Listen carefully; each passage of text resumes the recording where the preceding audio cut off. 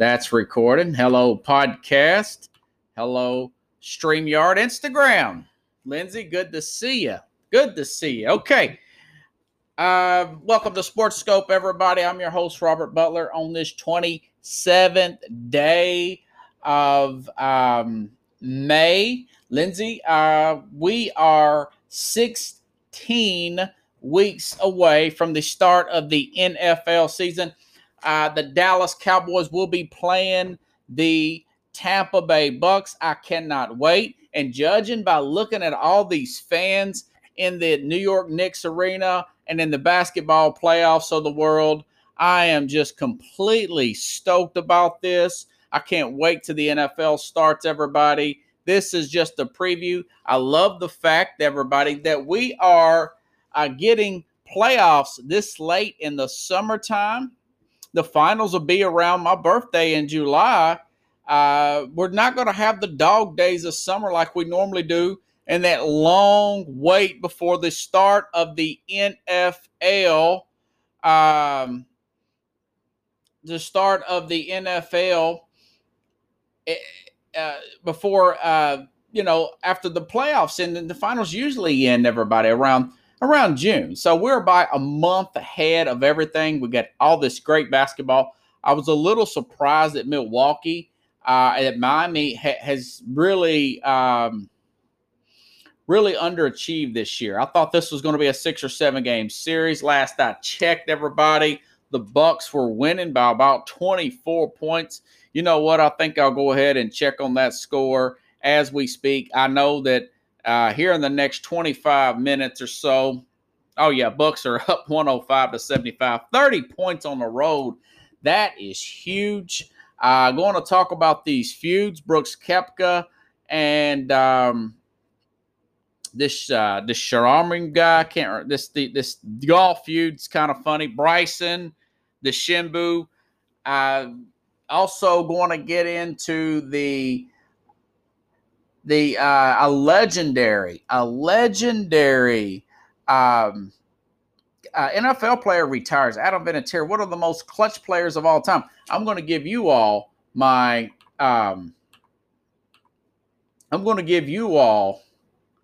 most clutch players of all time that I've seen, and the most choke artists, the biggest choke artists. So I got a good list for that. Alex Smith on the Aaron Rodgers situation. That was interesting. But first, okay, so we have a basketball game on, everybody.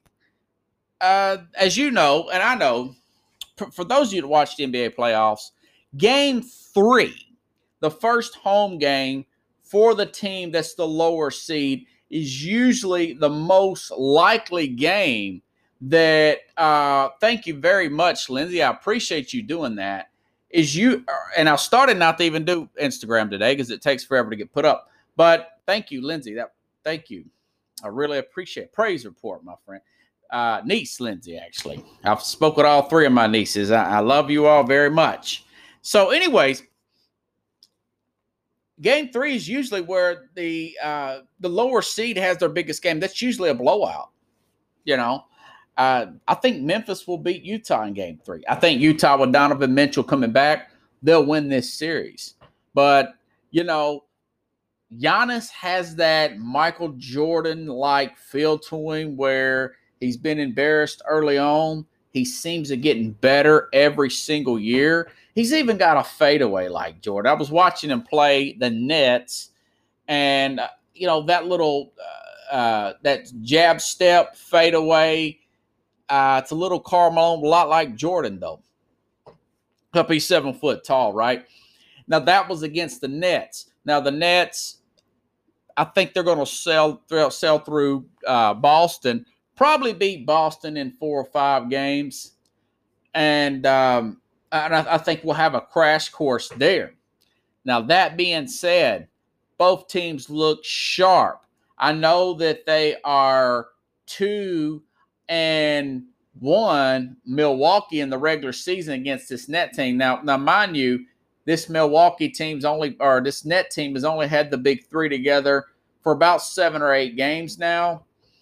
And then I'm not even counting the playoffs. They look sharp, but But, I'll watch the last few games very closely between this Milwaukee and this Brooklyn Net team. And I tell you, it looked really good. It looked really tight. And I thought to myself that this Net team will beat Milwaukee with Harden, with the healthy Harden. So I'm still leaning Nets. That's a 6 or 7 gamer. That's going to be a 1 or 2 possession game. The winner of that series could very well represent the East.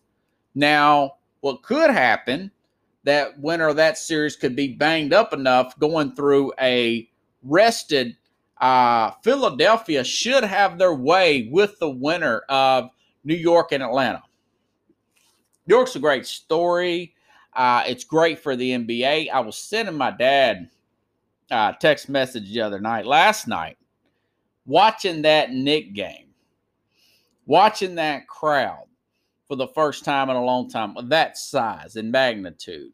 Not only did it make me think about life before the pandemic, but that particular game took me back to the nostalgia and the ecstasy of being a 14-year-old, 13, 12-year-old watching the Knicks and the Bulls in the 90s. Even having the director there, Spike Lee. That was Knicks and Pacers, Carlos. I know you're probably watching basketball right now. But that was those flashbacks for a moment there. And it takes you to a happy place. I had a rough childhood at times, But during those playoff games and those early summer evening nights, watching those games, where you can just forget about it all that's going on. I mean, that was really euphoric for me growing up. And then a lot of times those Sunday afternoon games would come on and go off, and then you get all gassed up, and I call some friends over, or they may already be over watching the game with me. We'll go out in the backyard and shoot basketball or walk down to the next court and would emulate the guys that we've seen. If it'd be some neighborhood guys, they're about my height, I would emulate a Patrick Ewing. But if I was playing like a 3-on-3 with some taller kids, I would emulate that fadeaway Jordan put in, and with Marv Albert, the great announcer of the New York Knicks, and called those great Madison Square Garden games in the past, and now he's retiring this year. That was a big part of my childhood, watching those games. Of course, the NFL too, but basketball, my love to play basketball is much more than my love to play football. I watch a lot more football, Lindsay, but my love to play basketball was my first. I always wanted to be a point guard in the NBA at that point. When I met your dad, Lindsay, I played a lot of basketball with him, and he was seeing my sister about to get married and all that stuff. So he was a good guy. But, that really took me back going to that series. Atlanta, I think Philadelphia is set up really good right now to have a good, clean path. It could be a path for Atlanta because I think that Milwaukee Nets, that's going to be a really hard-fought series. And I think that Philadelphia could run through Washington and the winner of Atlanta, New York, because Atlanta and New York's going to beat up on each other. Love the story of New York. A lot of hustle. Atlanta's the much better shooting team. I did not know they had Lou Williams. Gallinari had come over from, I want to say he came over from Denver. And, of course, Trey Smith. What's that guy's name? I call him Trey Smith. I know his name's not Trey Smith. Trey Young, excuse me. Those guys can shoot you out of the gym. I expect Atlanta to play really well. I expect Atlanta to play really well in their game 3 at Atlanta. But I tell you what, it's just a good series to follow. Knicks could win it. Atlanta is a slight. I would put Atlanta as a slight favorite. Knicks still get, if they can win and get it back to New York, it would be a hard-fought 7-game series. They could beat them in 7, but they're going to have to get probably game 4. I think Atlanta will probably shoot them out in game 3. They'll shoot them out of their own gym, and it'll be a scrappy game 4. Derrick Rose looks like the old Derrick Rose at times. And, of course, Julius Randle. But you got a lot of young players, never been here before, all feeding off of Tom Thibodeau.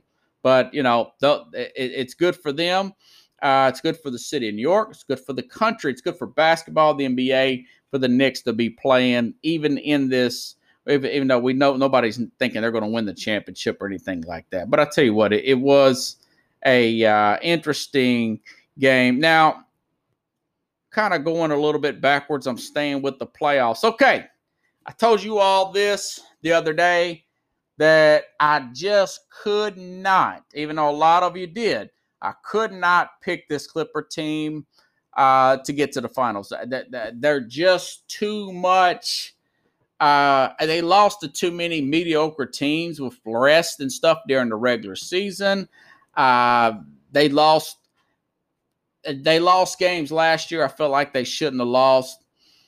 This thing is likely over. You lose the 2 home games against this Dallas Maverick team and at home, then you got to go on the road. They put a player, and I can't remember who it was. I do not think it was Patrick Beverley, some guy I never heard of. I didn't recognize, but they're picking up Luka Doncic from Dallas, 94 feet, Lindsey, which is the length of the basketball court, and he still scored. They still couldn't do nothing with him. Now, they didn't put Kawhi on him. And between Kawhi talking about playing through that foot injury from their lack of cohesionness and chemistry last year, I just could not put this team in the finals. Now that Mitchell's back, and I feel a little bit better about my pick with Utah in the West and Brooklyn in the East. But I will say this, that there is going to be a lot. I don't want to get ahead of all the other sportscasters and everything and say that Kawhi is going to be a great free agent next year. This coming up summer, he's got that player option that will expire on August the 1st. So as soon as the season's over with, the regular season's over with in July sometime, their season could be over with in another week because they got 2 more games. They'll be done. The Clippers, they could get swept. I think he's going to exercise that. He's going to talk to his agent. He's going to talk to management. And him and Paul George, this is the it. They, the Clipper organization, they have an option to trade Paul George. They have a team option to trade. They can get out of Paul George's contract and trade him. So that's going to be the thought coming into this summer. Now, I looked at some notes here. I made a few notes. Who would be going after? And meanwhile, Kawhi is a very quiet guy. For one thing, we know that he is not, and I can go into phases of my life where I don't feel like talking to anybody. I can be introverted. I want my props. So I respect guys that are quiet and cerebral, like a Kawhi Leonard, like a Tim Duncan. Used to great Tim Duncan from San Antonio. I've got some of that type of personality. Even Kareem, he was a kind of a can be sought up as aloof or standoffish guy, but really some guys just want their privacy. Kawhi is a very quiet. This guy really don't want to be interviewed and asked questions. It would be good for him to play with another player that does that.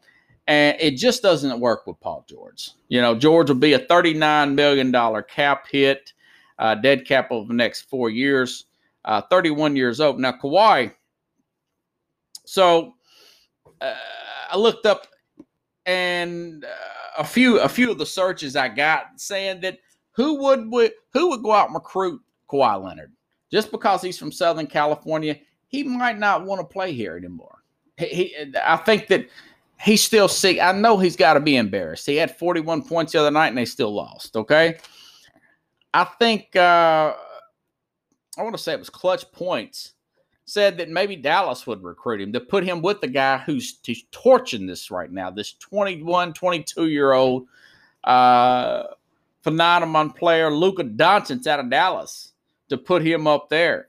Dallas would be one of the teams, and I agree with that article, that Dallas would be interested. I don't know how well he would fit in under Rick Carlisle and that coaching staff, but I tell you what, I think he'll give them some conversation, and we'll see how that plays out. Another suggestion, possibly coming back to Toronto, where he won that championship 2 years ago with Pascal Siakam. I don't see that come into place from a guy that's from Southern Cal and does not want to go up there and freeze to death. But these is what's going around on the web now. Julius Randle in New York. New York looks exciting again. You can get around the cold in New York. You don't have to drive in New York. If he went to the Knicks, quiet, cerebral guy. But if you're with a guy like a Julius Randle and another veteran like a Derrick Rose, but my thing is, could he deal with a Tom Thibodeau? I don't know. I don't think so, because he's a guy that likes to do load management. All that stuff comes into fruition after you when you start losing. Load management is players taking off in the middle of the season because they don't want to do back-to-backs, okay? For those of you that may not know what that term means, it looks bad because the team looks like they don't have chemistry. They do not finish games well. All that comes to more the forefront. So I don't know if he would want to play for a Tom Thibodeau, but his pride may be hurt so much after these last 2 years with the Clippers that he may try something new. He's a guy you cannot get a read on. He's a very quiet guy. If Kawhi Leonard wouldn't be a basketball player, he comes off to me as a guy that may be in computers, that may be a software guy. A lot of really quiet people like him, you can't really get a read on. They're usually mechanical type. They're computer people. They're auto mechanics, and so that just really blows my mind. Now, Philadelphia. There's talks out of Philadelphia. Northeast Streaming Sports, they got a Jamie Spags on there. Big time guy. Philly sports show out of the Philadelphia. I was listening to a show with him on the Mac and Jack Northeast Streaming Sports Network, and he says that Daryl Morey, the general manager of Philadelphia, will make a move on Ben Simmons or Joel Embiid. He says Simmons. He says they'll make a move on Simmons if this team gets put out in the second round. Now, I don't see Atlanta or New York putting them out, but he's saying maybe they make a move if they don't make it to the finals this year. As good as Philadelphia's playing, remember, they are the number 1 seed in the NBA or in the East. So that's going to be interesting. So if Daryl Morey, who is a uber aggressive former general manager of the Houston Rockets, remember, he was the guy that got all the caused an international crisis over saying free Hong Kong when the Chinese government got all irritated. Now he's parted ways with Houston. Now he's with Philadelphia. He hires Doc Rivers. There's a prior relationship with Doc Rivers. From my understanding, that was not a bad relationship with Kawhi Leonard. So would the 76ers bring in a Kawhi Leonard and trade a Ben Simmons? That is food for thought. Moore will try to make that move. He will push to get that done if the Sixers do not make the finals or perhaps the Eastern Conference Finals. I think they'll make the Eastern Conference Finals. I think they'll run through. They're going to sweep probably Washington, and I think they'll win that winner of New York, Atlanta. But it's something to happen. I mean, there's been times I've watched Philadelphia the last few years, and I think they're going to run roughshod, and then they don't. So they would be a team there. I mentioned possibly, obviously Miami's not there. These young players have totally let down Jimmy Butler this year. Duncan Robinson, Tyler Hero's feeling himself a little too much. Excuse me, Leslie, Lindsay. Yeah, really got cotton mouth today. The allergies are killing me. didn't want to do the show, but I'm doing it anyways. So, and maybe, Chris Paul's also a free agent. Maybe he can hook up with a Chris Paul. That could be a guy he can kind of hide behind and let Paul do all the talking. Though Paul's a little bit long in the tooth, always seems to get hurt in the playoffs. But something's going to happen there. My whole point to this segment is that they're not going to play together after this year, them meaning Paul George and Kawhi Leonard. It's been a failure. We got to accept that for what it is. It has not worked out. Both of the guys are from Southern Cal. Both of them just not meshing together. There's too much talent around them. They're just not meshing. Last year was an issue about the two players having too much preferential treatment, so they do away with the coach, bring in Ty Lue, and you still got the same problems they're getting. They are underachieving. So one of the two is going to get, maybe Kawhi stays there and they trade Paul George, and maybe they bring in looks like we're slipping there. We're slipping out there. Tablet there for the Instagram Live. So it's really going to be interesting. I think a trade is probably more likely of a Paul George. Who would he trade for? I don't know at this point. I really don't know what they would do there.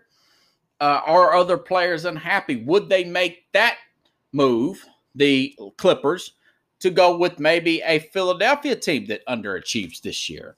Maybe they go after a Ben Simmons over. Now, this guy's a much better distributor of the basketball than a Paul George. Probably considered a better defender at this point in his career.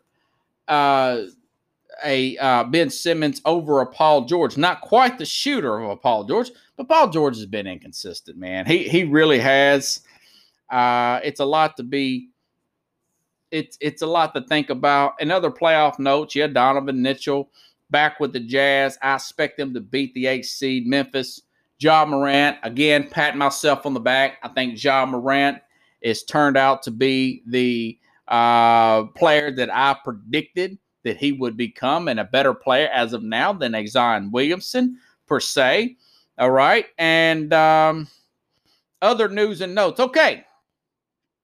At the Philadelphia game, there was a Westbrook is a guy that kind of plays on the edge anyways. He was really really annoyed at the end of the game. And as he's leaving Philadelphia, by the way, some of the roughest fans in the entire NBA, all of sports of that city of Philadelphia. And somebody he's walking through the tunnel. Someone pours some popcorn on him. And the fan's been found out. They've banned the fan. I'll say this, and I'm a guy who likes to have fun at the stadiums. When I was younger with Lindsay, my niece, and hanging out with her father and some of mutual friends, we would have a good time at the games, the Titans games, whatever. Went to a few hockey games here in Nashville area. And I do like to be loud. We like to stomp on the seats and all that. But it does annoy me when you've got people about to fight in there. You got a lot of profanities. People throwing water bottle, ice, water itself. I've heard of other stadiums, not where I've witnessed, throw batteries on the field. And my thing is, I think that all the season ticket holders, if they don't already have this in every great major league stadium and all sports around the country, there's certain. This is what I would say, not just throwing stuff. That should be a given. But I think that it should be banned to say F-bombs, women's genitalia reference, men's genitalia reference, as far as name calling. You got a lot of kids in the stadiums. I understand people's drinking, want to have a good time, but it's always it's just a small crowd that does that. It really annoys everybody else at these games, and I hope they take it more serious. Jimmy Johnson, former Dallas Cowboy coach in the 90s, says that I understand Russell Westbrook feels after Philly fans, they threw snowballs and more after me And more on me after beating by Eagles. NFL started putting up tarps over the X's to protect the players and coaches. Now, that is pretty funny. They're throwing snowballs, but you don't know what's in the snowball. Like I said, the reports of Raider fans throwing batteries on the field and other. So it can get out of line. I think the cursing is too much myself. You can bang on the seats, you can boo.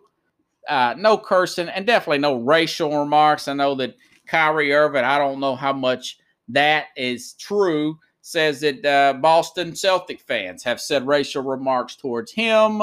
And then they asked Marcus Smart the same thing. Well, Marcus Smart had said a racial remark back in his Oklahoma State days while he went after a player, a Boston Celtic. Now, so I don't know why the media asked them to. Now, of course, Daddy Ainge said, I've been here 26 years. Nobody never mentioned it to me. And he was a player and a GM. So we'll see how that plays out. But I don't think any of that stuff should be allowed. It's really annoying. But it is what it is, And a lot of that was because he was simply just annoyed because they got beat in the game, if you ask me. Okay? All righty then. Bouncing around. Okay, Alex Smith. This made news the other day. Former 49er, first-round overall picked the same year that Aaron Rodgers was picked. Alex Smith was on the Colin Cowherd show yesterday. Excuse me. It was on yesterday's program, and he was talking about the Aaron Rodgers situation. And he uses the word inexcusable for not letting the Packer organization not letting Aaron Rodgers know of the Jordan Love signing. Now, I've been pretty consistent on this. I don't think that organizations should be obligated to tell a player when you're going to draft another player. I get it. And I've been consistent on that ever since this all came about last year when decision was made to draft this Jordan Love guy and to trade up. Now, here's two ways to look at this, okay? Two ways. Number one, it's you as a general manager, a player, a fan, a coach of a team, when you play a team twice and they dominate you, and it's really embarrassing, it is you have an epiphany during that game.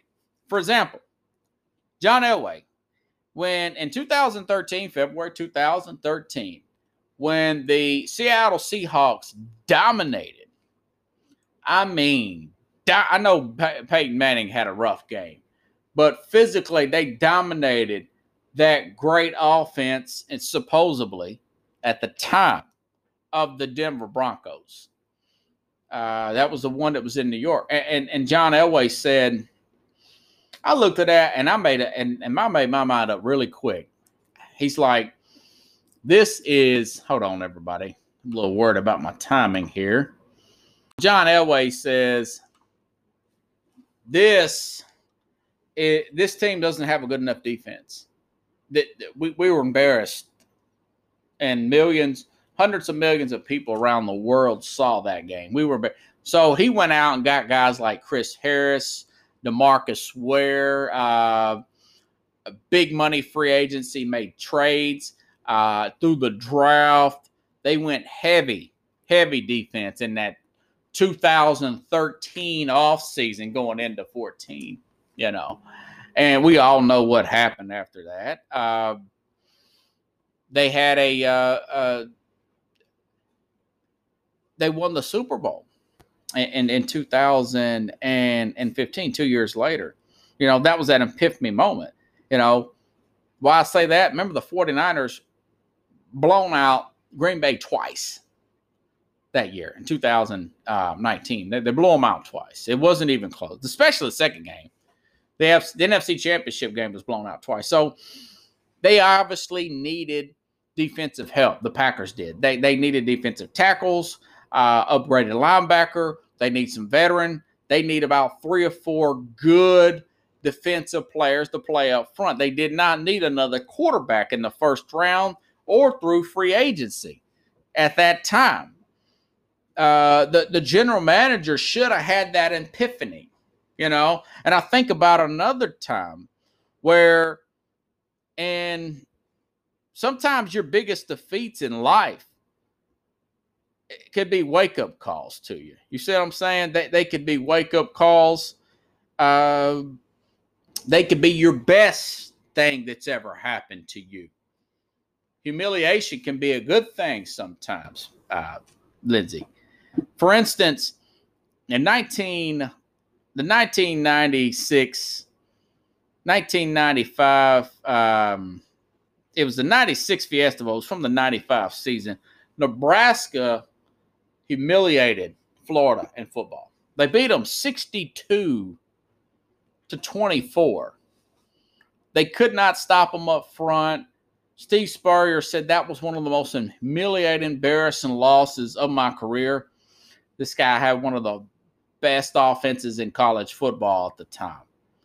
So he brings in the future came a head coach, himself a great head coach of the Oklahoma Sooners with Bob Stoops. That's when he brought in Bob Stoops. Then after he brought in Bob Stoops, they got better defensively themselves and got more physical, got better recruiting. And then we all know what happened the very next year. They beat Florida State to win the national championship to give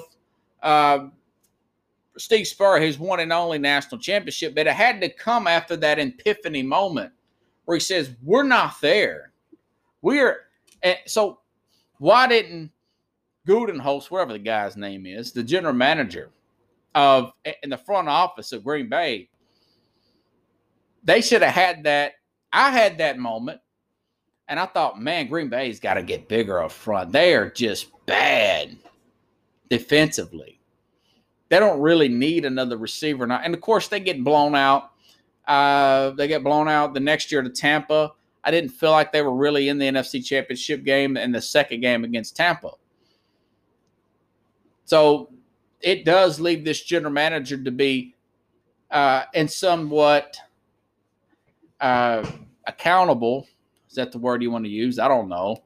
The reason for that Rodgers wanting to get out of there,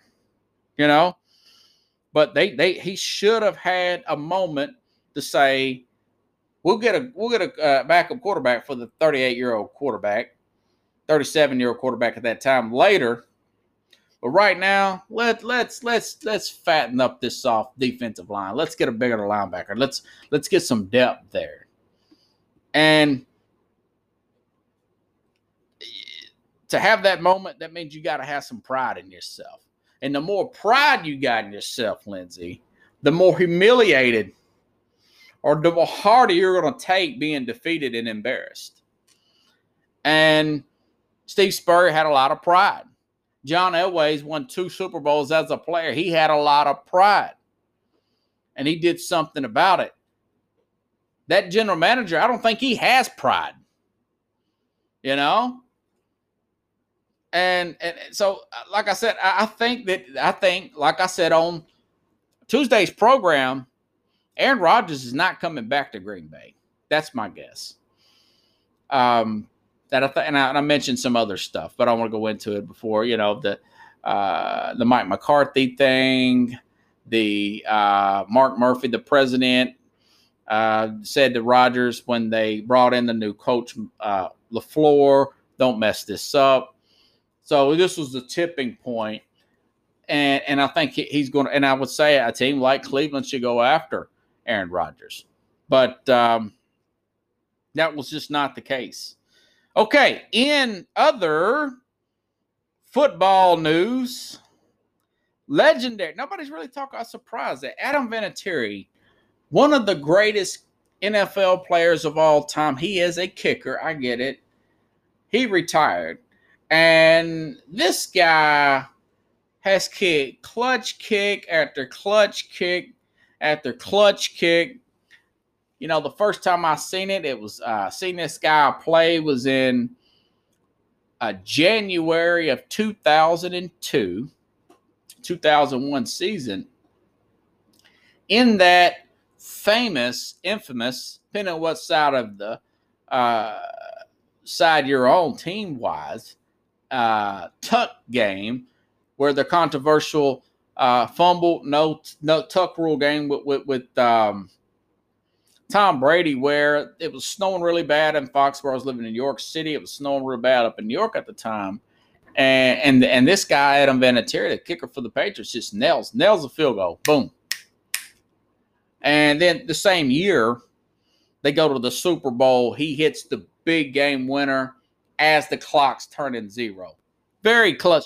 Guy turns out to be just straight up clutch over the next few years, including, a lot of you may have forgotten this, but including that Carolina game, and I'll see if I got some notes on that. Yeah. 2 years later, this is from Bleacher Report, the Panthers and the Patriots were tied at 29. Would be wound down in Houston early in the game. Vinatieri, I didn't even notice this. He missed a field goal attempt in the Carolina Super Bowl with the Panthers, with Steve Smith and all those, Jake Delhomme. This was that second Super Bowl with Brady and Belichick. Had one block, missed one. And a lot of times when that happens, usually the guy will miss another one. The kicker will miss another one. This guy has the mental capacity to shake off that loss and keep going forward. That's easier said than done. Trust me. So it's late in the game. It's 29-all. Kicks a 41-yarder, middle of the goalpost. They beat the Carolina Panthers to start their, dynasty, whatever you want to call it. And so the guy stays with this team till 2005. Okay? And the Patriots move off. They draft another kicker. Turns out to be another great kicker. He becomes a free agent. Their biggest rival, the Indianapolis Colts at the time, had a really good kicker, but he made some idiotic comment, Mike Vanderjagt, at times, and he's also missed some key kicks in the playoffs. And Vanderjagt, who's never shied away from a camera he didn't like, in 2003, back when the Colts just could not get over the hump. Excuse me, everybody. Allergies bother me. 2003, Colts get put out. Patriots, of course. Same team. And Vanderjagt says that he questions Peyton Manning's leadership and Tony Dungy's coaching. Of course, that's the famous comeback at the Pro Bowl. Peyton Manning caught him and said our idiot kicker gets liquored up and says that we're not serious about winning. The guy he didn't get cut. He played another 2 seasons with the Colts, ultimately missing a game-time field goal attempt against Pittsburgh. If y'all remember that, that was the first Super Bowl for Jerome Bettis and Ben Roethlisberger. And my biggest criticisms for that particular game was Tony Dungy. That was a year that the Colts played really well that year. Probably the best Colts regular season team, way out in front.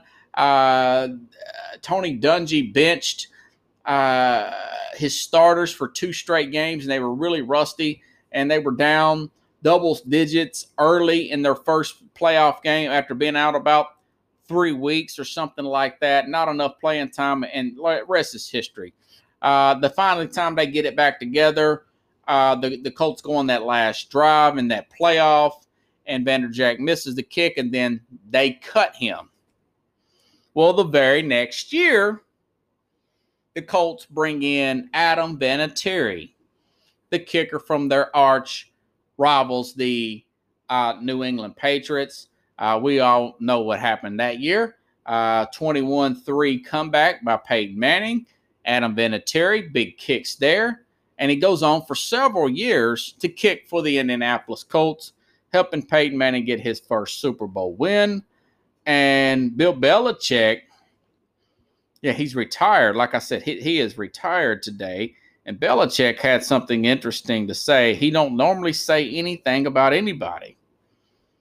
But he said that I thought I had something that he said. I might have a comment. But he said he's one of the greatest kickers, if not the greatest kicker of all time. And he had a big part to do in that particular Super Bowl win. And I think so too.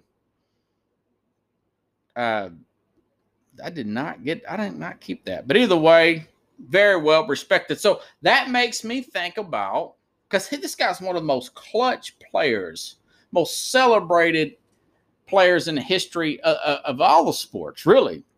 He's the greatest kicker of all time, in my opinion.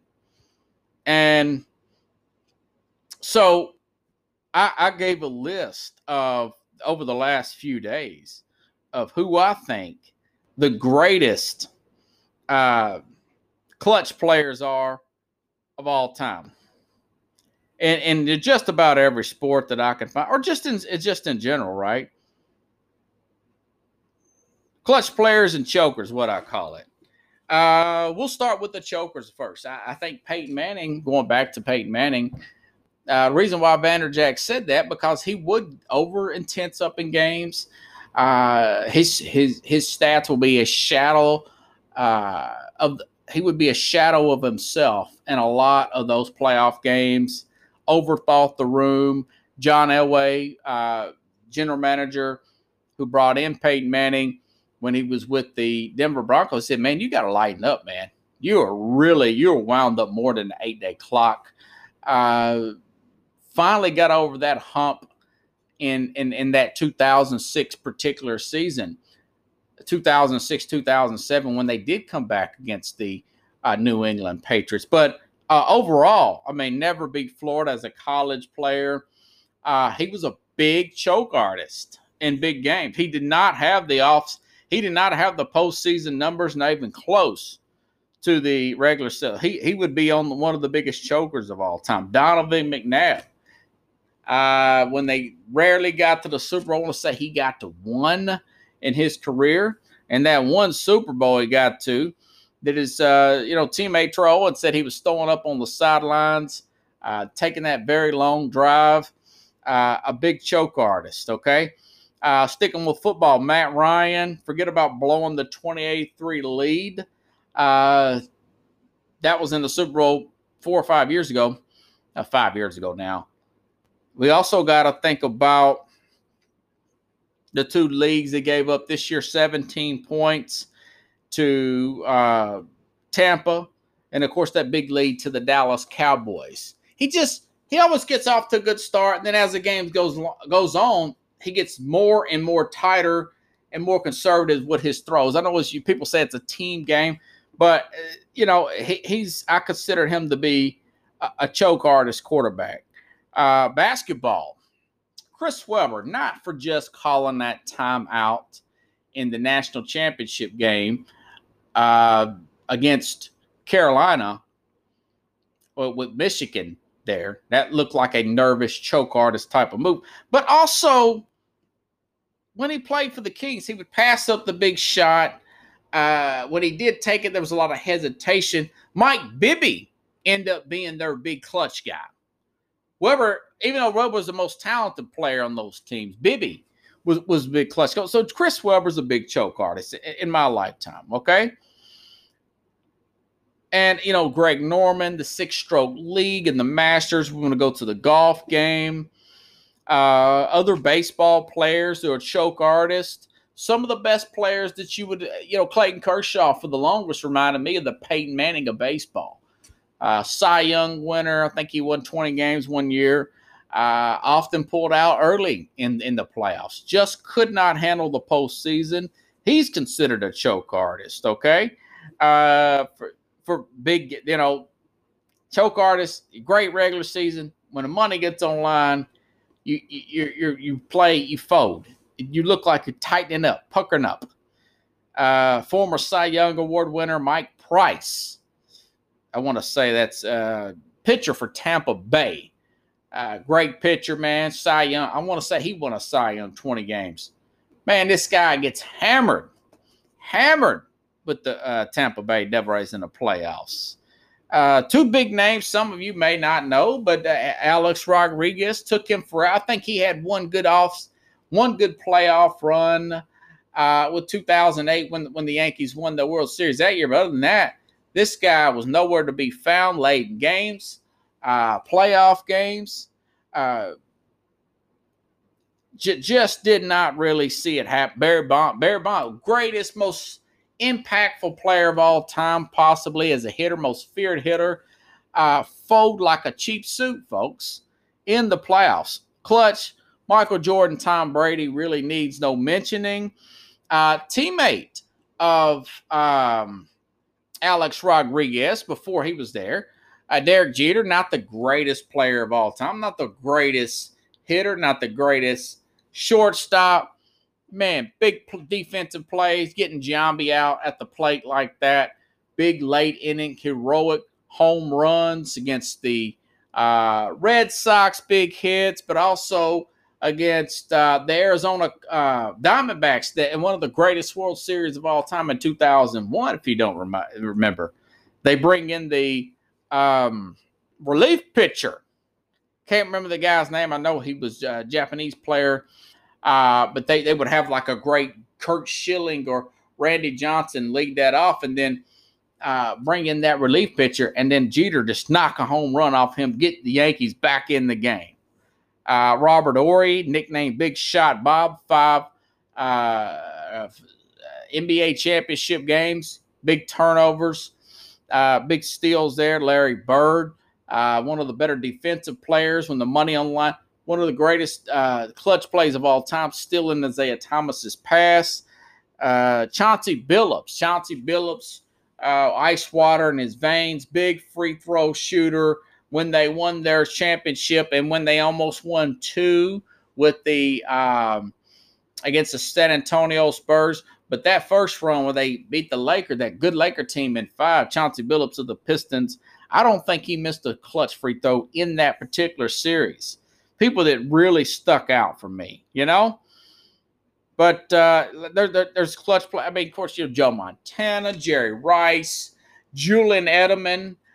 Jerry Rice, the all-time leading receiver in postseason history, and Julian Edelman, New England Patriot, just behind him. Some players simply rise up to the occasion, and others simply shrink. The moment's too big, it's too much nervous, they're overthinking it. And you think about, I said Peyton Manning, one of the biggest chokers. His brother, completely opposite, one of the most calm, big game players in the Super Bowl, both Super Bowls against the Patriots, but also in the 49ers championship leading up to those Super Bowls, big throws against Green Bay, frozen on the road in the frozen tundra up there in Green Bay. So these guys are just big game players. And don't let me forget David Ortiz, the Boston Red Sox during their 0-3 deficit. Big hit after big hit to come back and beat the Yankees. The historical comeback from 0-3. Big Poppy, David Ortiz, one of my most favorite clutch players of all time. Roger Clemens, pitcher for the Yankees. You can rough him up early. He can make middle notes. He can come back, and then he can win the game. Very clutch player. Clutch versus choke, right?